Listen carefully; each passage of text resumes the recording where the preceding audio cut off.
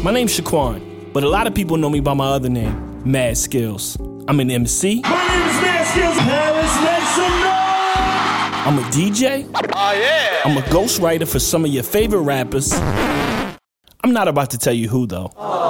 But most importantly, I'm a hip-hop enthusiast. Hip-Hop Confessions is raw, unfiltered conversations with my friends revealing things that they didn't like, never knew about, I don't know. or never got into about hip-hop culture. So sit back, Oh, come on, y'all. turn up the volume, Hip-hop. and listen to Hip-Hop Confessions. Because everybody's got one. Here's a little story that must be told. And it goes a little something like this. What's up, world? It's your boy, Mad Skills, and we are back. This is my podcast, Hip Hop Confessions, man. We live and direct for 2022. You already know what it is. I got one of my guys on the line, man. We getting straight to the shits. I'm not even wasting no time. I got a couple questions. I got a couple questions to ask him prior. You know what I'm saying? But I'm more than excited to have you on the show, man. You a legend to me. You know what I'm saying? You are your voice has been heard in places in the world that none of us rappers could ever imagine. You know what I'm saying? I got my brother in the building, man. Y'all make some noise for my man, Fat Man Scoop. What's up, brother? What's up, man? What's up? How y'all feeling? What's going on? Yeah, lucky, man. Just lucky to be able to be able to do something you love every day and go around the world doing that, man. Because it's very rare that you get to do that. Like, who get to do that, man? Like, so Right. I'm happy, man. And like you said, man, there's corners of the world that a lot of people probably will never get to. That when you go there, you're gonna hear some Fat Man Scoop songs, definitely. Yeah, for sure, man. So listen, the last time we chopped it up was in last year. I think I hopped on one of your lives. Oh, it started talking crazy. Maybe about a day or two after the Dipset Locks battle. You started talking crazy. How was Harlem, Scoop, since that day? How was Harlem? It's good. It's good. That was a cold day in Harlem. No, that was that was a real bad day. I'm supposed to talk to Jimmy tomorrow. The thing that I like is that everybody in the Dips accepted it, and they said what they said about it. If you heard Cameron just came out with a freestyle about Flex.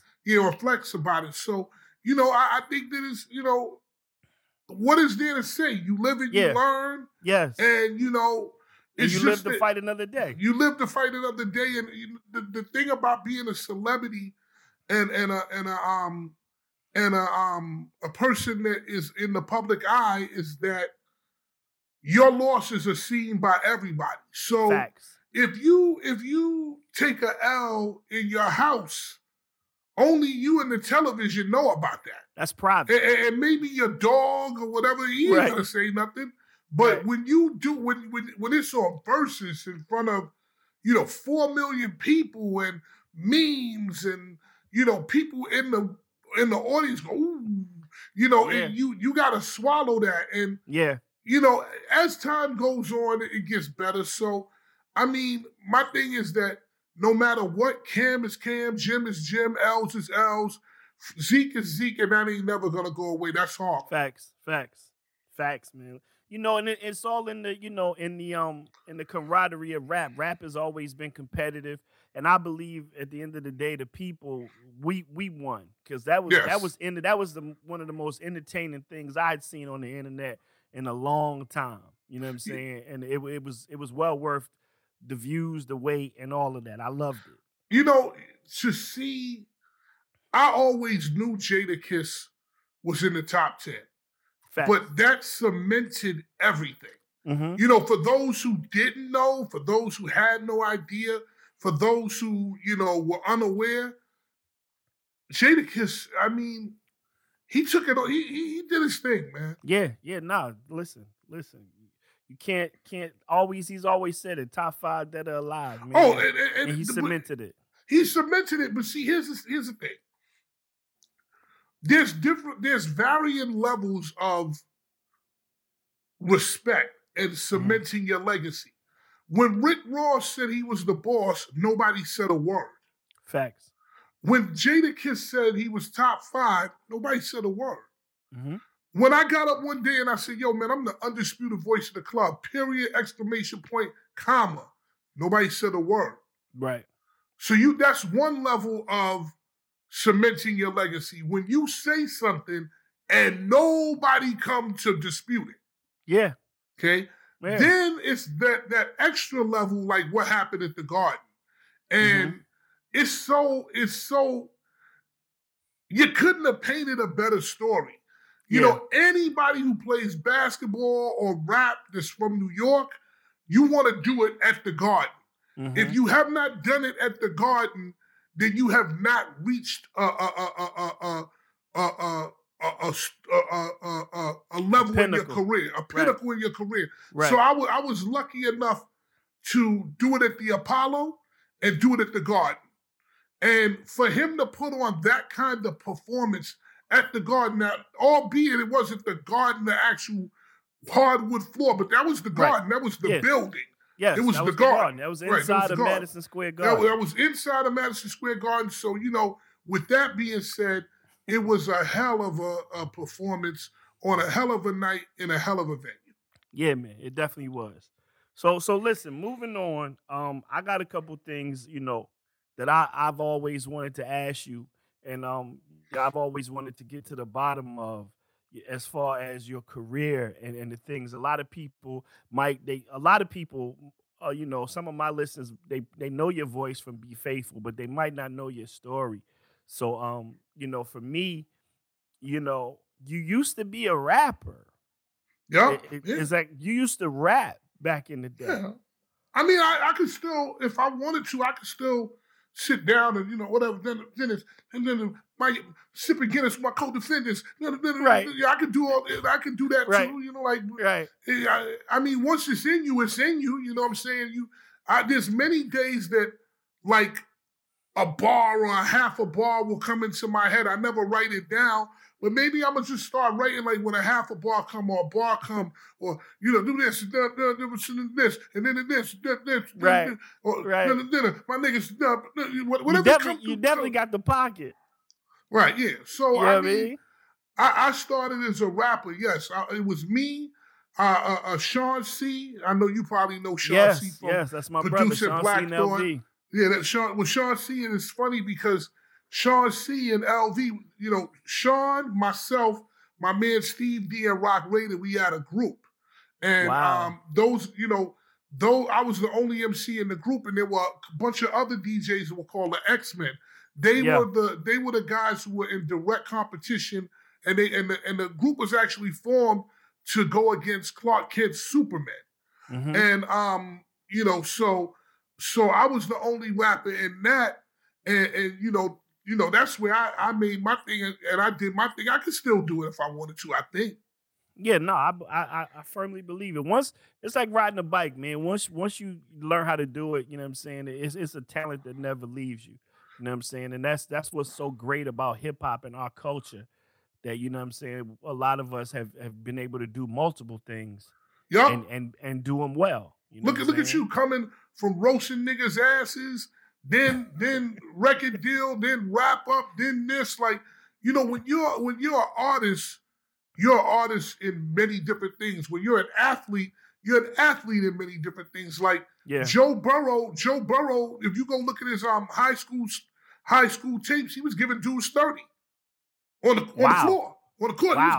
He was giving LeBron put up something a couple of days ago, because he's from Ohio. LeBron's from Ohio. LeBron put up some video where he was giving somebody 30. Justin Herbert just dunked on some tall dude. Tom Brady he was the greatest quarterback of all time, but he was drafted as a catcher in the MLB. When you have skills, it just translates. Yeah, no, man, that's a beautiful thing about our culture. So with Be Faithful, you know what I'm saying? I want to talk about that record real quick before we get into your hip hop confession, because I just always wanted to know, you know what I'm saying? With that record, your voice has probably, one of the most recognizable voices in a club. You know what I'm saying? Like that song it started as a club song, but then it translated to radio. And you know, then bar mitzvahs, then stadiums, then any place you could just hear a voice. It went there. So when you hear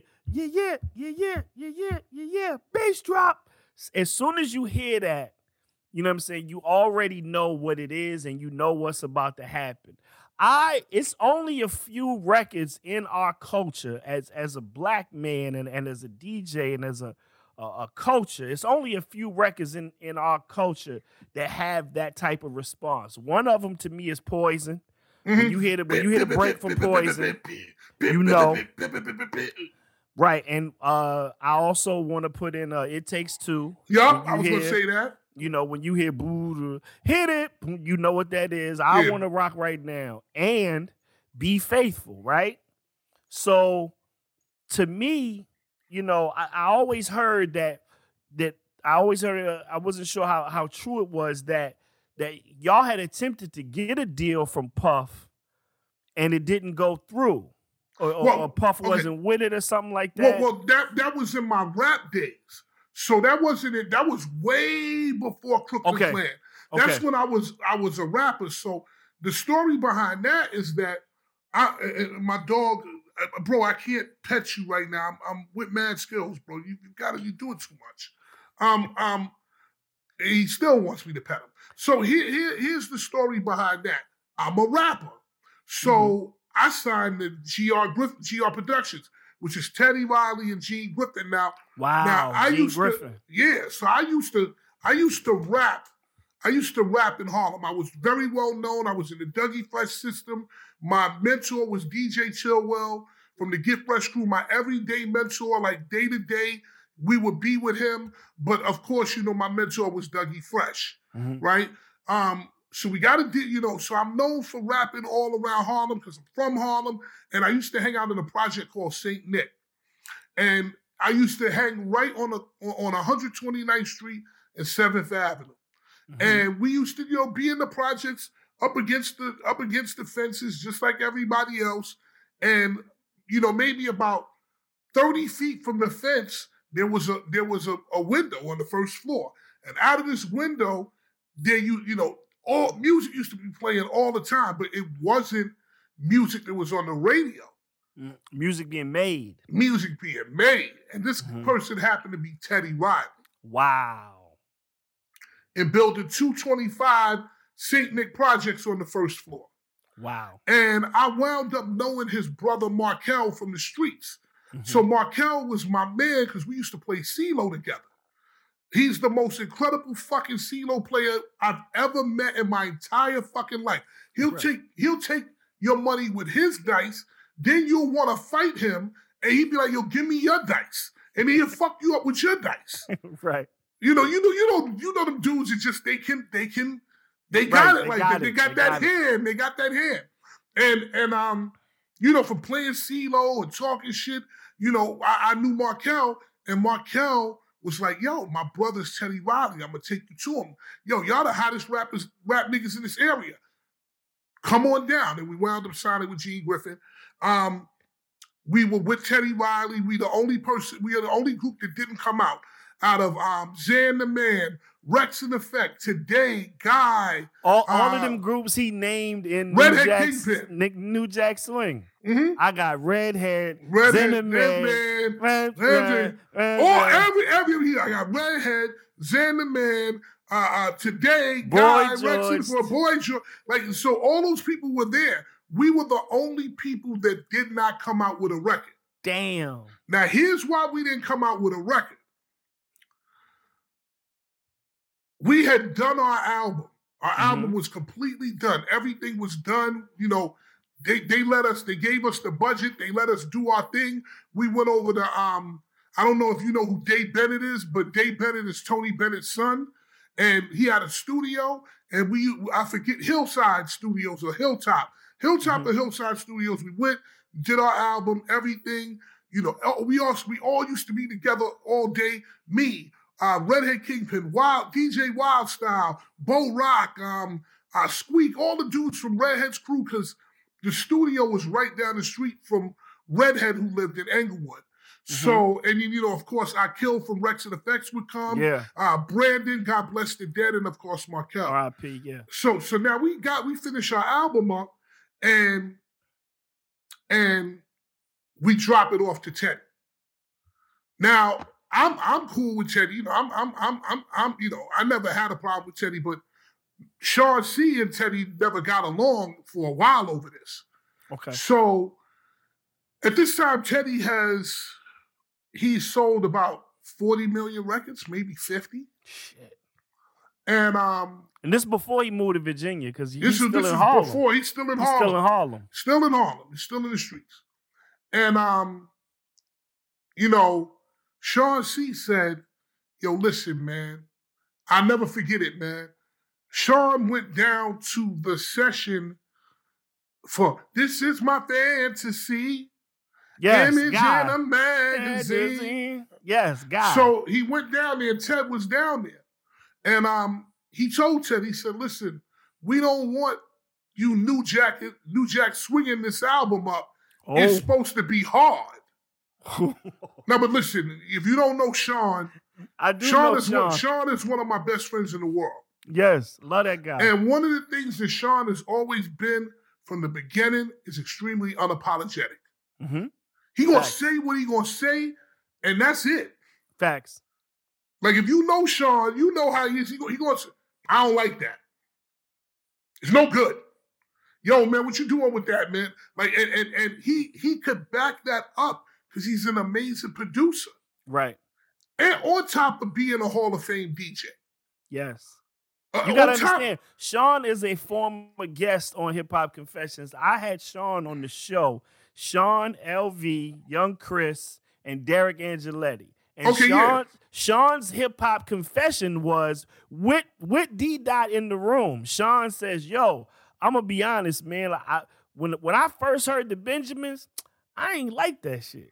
Like, right? Who don't like the Benjamins? He said He said it right. He said it. He was like, I'm a beat maker. I saw what they did. They took it. They slowed it down. Like, it was cool. But I wasn't. He said I was wrong.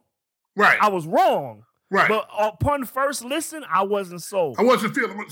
So that's how Sean is. Sean is very. He'll tell you that he's very blunt with what he does. So he goes to the studio and tells Teddy Riley, "We don't want you New Jack swinging our shit. We don't want you. We want it hard. We want it hard." So Gene Griffin was in there. How he got out of there saying that, I don't know. Because you know how Gene Griffin was. Right. So how he got out of the studio, and I always say that to this day. Yo, you just said that to Gene in his face? It's like, yeah. Sean like nothing, and Sean like, yeah. And I was like, wow, he didn't do nothing? No. I said it and I walked out. Now, if you know anything about Gene Griffin will smack you in your face for nothing. Wow! That's what type of time Gene Griffin was on back then. Oh man, Gene Griffin was smacking everybody up. Artists, music executives. I'm not even gonna go into the stories with MCA. Yes. I'm not gonna do that because people dead. Yeah, people. Yeah. I'm not doing. But listen, we heard stories. I was there when Gene went and grabbed the 45 out the dresser drawer. Said, "Hold on, motherfucker, I'll be back." And like what? Now I'm from Harlem. I done seen guns and seen shit, but I ain't never seen nobody just do it like, "Hold on, motherfucker, I'll be right back. I'm the motherfucking macaroni in here," and then go off and do something. Wow. So Gene Griffin is the precursor to Suge Knight. Yes. Because he's the one who taught Suge Knight the game. Facts. That's an actual fact. Heard that before in the game. Because at one point I believe that I didn't see him because I was around, but I wasn't on the road. I didn't have a record deal, so I wasn't out on the road like today, Rex and Effect and stuff like that. But Redhead, and those guys. But Suge was the bodyguard for Bobby Brown. Yes. And on that tour. So he was, him and Gene had conversations. So when I saw what Suge was doing, I said, wait up, hold on. That's Gene Griffin That's shit. Gene's whole bag. That's Gene whole shit. So anyway, Gene Griffin, so I get a call. We didn't even have fucking cell phones. Cell back phones. then. We had beepers. Yeah. So I got a beep and I went to the phone. Come on down to the thing. So come down to the studio. So I was like, all right, I come down. So I get down to the studio and Gene comes up to me like, hey, motherfucker, what's up? You know, what's going on? He said, your man motherfucking disrespectful. Your man very disrespectful, man. You know, your man very disrespectful. I said, what are you talking about? He said, your man came in here and said he don't want nobody, New Jack Swingers, the motherfucking album up. Look, motherfucker, we done sold 60 million records, nigga. What the fuck you talking about? And I was like, well, I ain't hear nothing. What happened? So he told me the story. And he said, listen, motherfucker.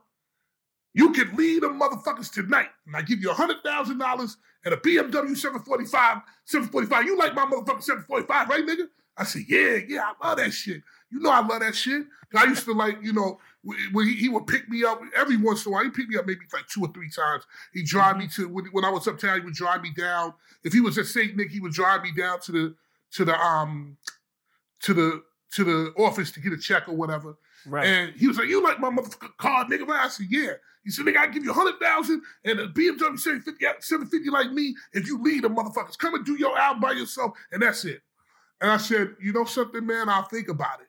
And I said I'll think about it because I just wanted to get the fuck out of there because I knew that Gene Griffin wasn't nothing to play with. Right. And I went uptown and I saw Sean, and I never had any intention of leaving. Right. And because of that, you know, we were on the way to getting dropped. But at the same time, Gene Griffin and Teddy had a problem, so the company dissolved. Mm-hmm. Yes, I remember that. So I never had the intention of doing it, and I wasn't going to leave my people because I believe you dance with the motherfucker you came to the club with. Mm-hmm. You know what I'm saying? I'm not on that kind of shit like that. So, and you know, it's so crazy because what if I would have done that? I would be considered super old school now. I might have never became Fat Man Scoop. Right. So, you know, the decisions you make today will form, you know, where your life goes in the future. So anyway, we go and it dissolves, and now we go, now Chill Will takes us to Teddy Riley. I mean, to Puff. Yeah. So Puff here our tape. We made a new demo. Puff here our tape. Nigga like, yo, I love this shit. I want to sign y'all niggas right now. Scoop, here's what we're going to do, nigga. We're going to keep doing that shit. And then we're going to turn around later. We're going to put you in a suit and tie. We're going to make you for the bitches, nigga. You're going to be the man. Wow. What was the name of the group? That's Biggie. Yeah. So. What was the name of the group that you and Sean and at that time it was called the Biz Boys. We were called the Biz Boys. Gotcha. And what happened from there is that wasn't the kind of, you know, even though I was rapping hard, I was still a comedian, a funny dude, personable. I wasn't no tough guy.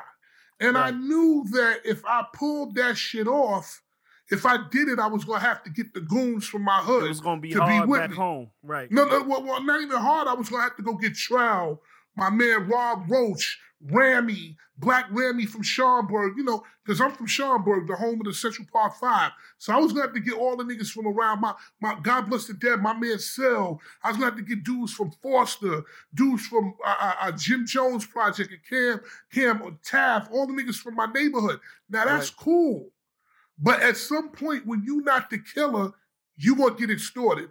Whether it's silent, whether it's friendly, or whether it's forced, it's going to be extortion. Because if you don't bust your gun like that, eventually you pay it. Yeah. So I said, let me do something more that's in my soul. And it came out sounding more like De La Soul. Okay. And I had made a style. It was my own style. Me, Sean, and my man Steve thought kind of came up. It was a fusion between James Brown meets like De La Soul. Okay. And I went back to Puff with that tape. Me and Sean C. and Steve. That nigga took that tape and threw that shit so far across the fucking... Yo, get this shit, nigga. What the fuck is this? You know how Puff is. You know how Puff... Fuck, nigga. Like, cause I've been... What the fuck is this shit? Yeah, I've been... Puff gave me the shits like twice. So he gave me that shit like that time and the time that I brought Be Faithful to him. The first time anybody ever heard that shit other than myself and the Crooklyn Clan. And he shitted on Be Faithful. But that's another story. But anyway, so he takes the tape and literally the nigga throws that shit all the way across the room. And he don't even throw the shit, excuse me, I want to get something to drink. He don't even throw the shit like, he don't even throw it lightly. The nigga threw the shit like he was Roger Clemens. The nigga threw the shit like 89 miles an hour. Like, get this shit out of here. Fuck out of here. That shit could have gone through the window, right? Right. So we like, all right, cool. And, at that point I realized that I couldn't pull it off. So that wound up ending. And then I went and got a job. And then that's when I became an intern and went to Tommy Boy and then became Fat Man Scoop and was on the radio. And I started making these records to put my brother through Hampton. Speaking of Sean C. and LV, we're all like a family. So my brother, his name is Young Sav. I know Sav. So Sav is my little brother. So because he was my little brother and he's 11 years younger than me, I was, he would be with me all the time. So he would be with my friends and like Sean C. and with my friends, he would always be with us. But his little team was LV and like 3 other dudes. So my brother, again, we like from Schaumburg, 9th Street and Schaumburg, 110th Street. And LV is from Lakeview, which is like 3 blocks down the street. But LV and Young Sav went to school together. So that was his little team. Right. And so that meant that LV would come around us. And that's how Sean C. and LV got together. Got it. Just a generational thing. 2 generations of, people in the same circle. Right. Got you, man. That's crazy, man. So I already gave you a story. That Gene Griffin story, that's real. Shit's crazy. It definitely is. It definitely is. Now, with that being said, for your record, like I said, for your record to be as big as it is worldwide, for years I toured with DJ Jazzy Jeff. My brother. We went all over the world. I remember one time running into you. We was in Poland. Yes. I remember seeing you in Poland. Yes. And I was like, what the fuck is Scoop doing in Poland? Like, nigga, I was out there more than y'all. You was. I was I'm going to be honest with you, Skills. My presence in America is really air. I'm really trying to rebuild that now. My whole shit is worldwide. I understood the worldwide audience early. I was never even in America. For 28 years, I used to go back and forth every week from New York to England, New York to Europe every week. I get on a bus, a plane like dudes get on a bus. Yes, I realize this. Now, with the podcast being called Hip Hop Confessions, and we talked about yours, I need to know your hip hop confession. Tell me something. Oh, man. I mean, I've been everywhere around the world, so I done seen everything. And my one of my confessions, man, one of the things that happened to me was I got kind of semi-kidnapped in Angola. Wait. You got semi-kidnapped? Well, yeah. Well, okay. So there was a promoter named Raquenho.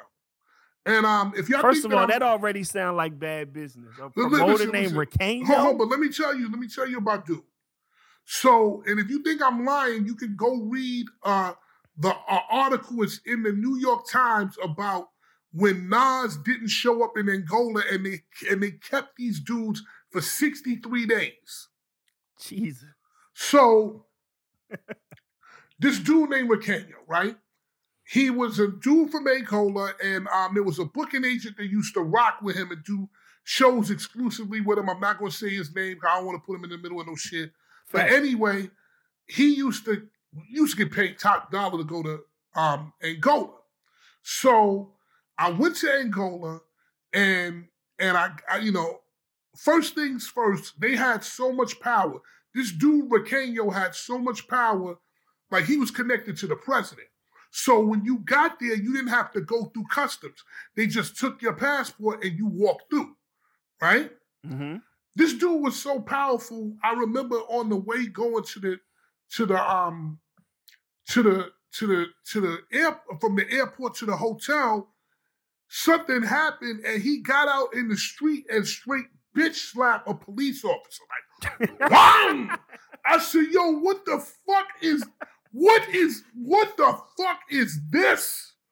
Yo, he straight went, Skills, when I tell you this nigga just said, he said, wham! And that police officer with a gun on his hip, that nigga ate that shit. Wow. He ate it. He ate that. I said, with a horn, I'm dealing with a different kind of nigga here. So what happened with you? Okay, so I get to the hotel. I have like 5 days before the next show. So I get to the hotel, and it's the night of the show. I'm getting ready to do the show. One of Riquelme people come and pick me up, and he's like, yo, man, I get ready to do the show. I'm going downstairs. I get my shit, whatever. And he's like, yo, man, don't. The show is canceled. We'll do it tomorrow. I said, yo, bro, what y'all talking about doing it tomorrow? He said, don't worry about it. We'll do it tomorrow. But remember, I got paid high 5 figures to do this. Mm-hmm. So, because of the money I got paid, I just said, you know something, fuck it, I eat it, right? So, I call him and I'm like, yo, man, I want my fucking passport back. He said, all right, don't worry about it. You get your passport tomorrow. So, I go back in my room and I spend the night, whatever. When I get up in the morning, I'm like, yo, I want my passport. Mm-hmm. Because I can't get out of here without it. I can't get out of here without my passport. So, all right, so boom. So me and my road manager are talking about what's going on, right? And we down in the lobby talking about what's going on. I say, yo, man, I want my fucking passport. The fuck's going on here? But my road manager's talking mad loud. That nigga talking greasy. Yo, I'm gonna fuck these niggas up. I'll get my passport, whatever. Yo, imagine just you talking imagine you just talking in a lobby full of niggas, right? Mm-hmm. And you talking shit. And then somebody just is standing next to you, just hand you the phone like, here, Riquelme want to talk to you. Oh, wow. It's like the niggas that you stand around, this nigga fuck with everybody here. He said, hey, man, blah, blah, blah, don't worry about it. Tomorrow. I said, yo, man. He said, tomorrow. Yo, bro, I want my passport. He said, don't worry about it. I'll be over there in fucking 15 minutes. It reminds me of... Go ahead. I got you. Go ahead. The nigga comes over, right?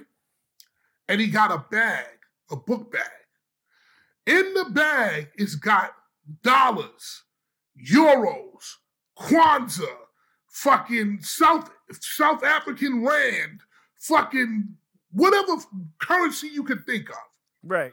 The nigga comes out and give me 2 stacks. Nigga give me 2 stacks. Nigga give me 20,000. He like, yo, man, just chill another day. So I take the 20,000. I'm like, chill another. All right, fuck it. Chill another day. Right? So now I go upstairs and I got this 20K. He telling me chill another day. So I'm like, all right, fuck it. So I come downstairs the next day. And I want my, now I'm like, yo, I want my fucking passport. And yo, I'm not feeling comfortable. The nigga comes back with another 10,000. Yo, take this, man, take this. I go back upstairs. And I'm like, now I got $30,000 extra dollars, but now now it's the next day. So now we on day 4. So I got $30,000, but I'm like, yo, man, this money don't mean shit if I can't go home. Right. So now I go downstairs and I run into this white dude. And the white dude's like, yo, what you out here doing, man? Fat Man School, what you out here doing? So I said, yo, I'm out here doing a show. He said, you doing a show with Riqueño? I said, yeah. He said, oh, man. And I said, what? He said, yo, you know, they be keeping y'all rappers out here against your will, so and so and so. He said, he gave you some money? I said, yeah. He said, yo, man, he'll keep you out here till he wants you to do the show. And, you know, he just be forcing niggas to stay here or whatever. He said, listen, if you feel uncomfortable, here's the number to the U.S. Embassy. Mm-hmm. Just call them and tell them that you don't feel comfortable, and they'll come pick you up and take you to the airport and get you out of here. So now we on day 4. The morning of day 4, I come up and I just don't feel comfortable no more, man. I'm like, where the fuck is my thing? Whatever. I'm uptight. I'm arguing with the niggas. Now they all around me and shit. I go upstairs. I call the embassy. And I'm like, hey, how you doing? My name is Isaac Freeman. I am an American citizen, blah, blah, blah, blah, blah, blah, blah. And the guy, the Marine on the other side of the phone said, yo, man, you sound like Fat Man Scoop. I said, yeah, it's me, Fat Man Scoop, Crump the Clan, whatever I say, y'all got to do it. So the dude, like, he started laughing, but he like, yo, man, okay, Fat Man Scoop, it's cool, man. You out here, we know about this. This happened with certain rappers. I'm not going to name these rappers' names, but big names that happened, blah, blah, blah. I'll come and get you if it's a problem. He said, wait one more day. If you feel uncomfortable, in the morning, we'll come get you. This afternoon, Akon comes in. Oh, wow. So here come Akon. Akon comes in on a private jet. Akon walking like it ain't nothing because, you know, he from Africa. So that nigga walking in the streets like it ain't nothing. Like, you know, he comfortable. He at home and shit.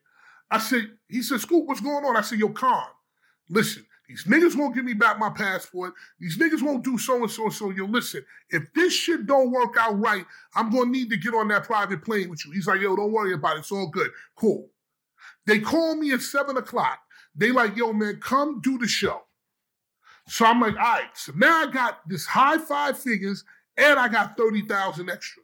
So I go, now when I get to the show, I'm like, well, y'all done paid me more than I could even think about.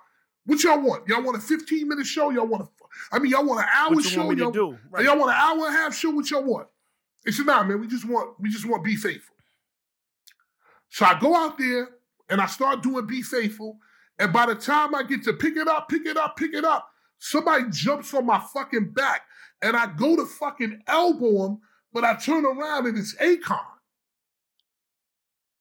So Akon is jumping on my fucking back while I'm singing Be Faithful. So they stop the music and then that nigga starts singing, what was that song? Smack That? Smack That. Right. So now I'm running around holding this nigga walking around with this nigga on my back singing Smack That, right? All right, so we finished the show. Wait, Akon is on your back singing Smack That ass. Yeah, Smack That. Let me some more, Smack That. I'm like, this shit is crazy. So I get back to the hotel. Con is like, yo, you good? Everything gonna be good. You gonna go home tomorrow. So I get up in the morning. The next morning, I'm ready to go home. So they take me to the airport. Now, at the airport in Angola at this time, they didn't have computers. They would write your fucking ticket out on one of them tickets. Wow. So now they telling me, yo, your ticket ain't here. I'm going ape shit now. I'm like, yo, man, I finally got my passport. Yo, where the fuck is my ticket? Boom, boom, boom. Like, I'm going off, right? So now I still got this 30,000, right? Mm-hmm. So now they figuring they gave me the 30,000, but when I go through customs, I'm going to get searched. They're going to take it back. Right. But I'm fat. So I take it and I put it under the rolls of fat in my stomach. Back then, I was like 330 pounds. Wow. So it was a big stomach. I put it under the skin. Right, tucked it under the skin. So I go through and they searching me, but they like, where's this $30,000? Right? But they can't find it. because it's under my stomach. But I'm getting so nervous from sweating. The money is falling out of my pants. So I finally get through. Like, they search me, I finally get through. But now the shit is going down my leg, it's going down my sweatpants. But I finally get to the thing, I get there, I go to the bathroom, I put it back up, and I go onto the plane. And when I got on the plane, now I'm finally on the plane, I got my passport, I don't feel worried about no shit. When I took off, have you ever seen the movie Argo? Yes. You know when the Swiss plane was taking off at the end? And they right there on the runway. And they right there on the runway, and then they take off, and when they take off, they like, oh, that's exactly how I felt, bro. Was they close to the airport to get you, or you don't know? I don't know, man, but either way, I slept like a fucking baby on that plane. I've never slept any time in my life like that. Because this person is deceased, I mentioned their name. They had a beef with DMX one time, and they tried to keep DMX. Wow! And it turned into a real big beef. But I think DMX got on. They put DMX on the Chevron plane to send him home. The Chevron, because they used to do oil deals with Angola. Right. So whatever happened with X, they put X. Because X was turning up over there. So they said, the government came and they grabbed him from what I hear. And they said, listen, get on the fucking, the Chevron plane, which is the plane that all the oil executives used to use. And from what I heard, they was like, yo, this shit is going to Houston. And X was like, yo, well, I'm not from Houston. They said, I don't give a fuck. Just get on the plane. Right. Just go back to the United States. There's a bunch of other rappers I won't mention, but I guarantee if you ask any rappers that went to Angola about that shit, they'll tell you their story. But that was mine. You almost got kidnapped. Yo, bro, it was like the 6-day affair, man. Yo, I was sitting in my room like, yo, man, am I gonna make it home? I said, yo, man, what kind of shit am I doing to try to pay this mansion every month, man? Like, I'm bugging. Right. But we all take those chances. Kidnapping. A soft kidnapping. We've all been in some situations where it's like, yo, this shit is kind of sticky. I just want to go home because, like you said, the money don't matter if I can't go home. The money don't matter. Yo, listen, I'm not gonna say the rapper's name, but there was a rapper that I did a show with in Germany, on the border of Germany and France. And it was some Algerian dudes.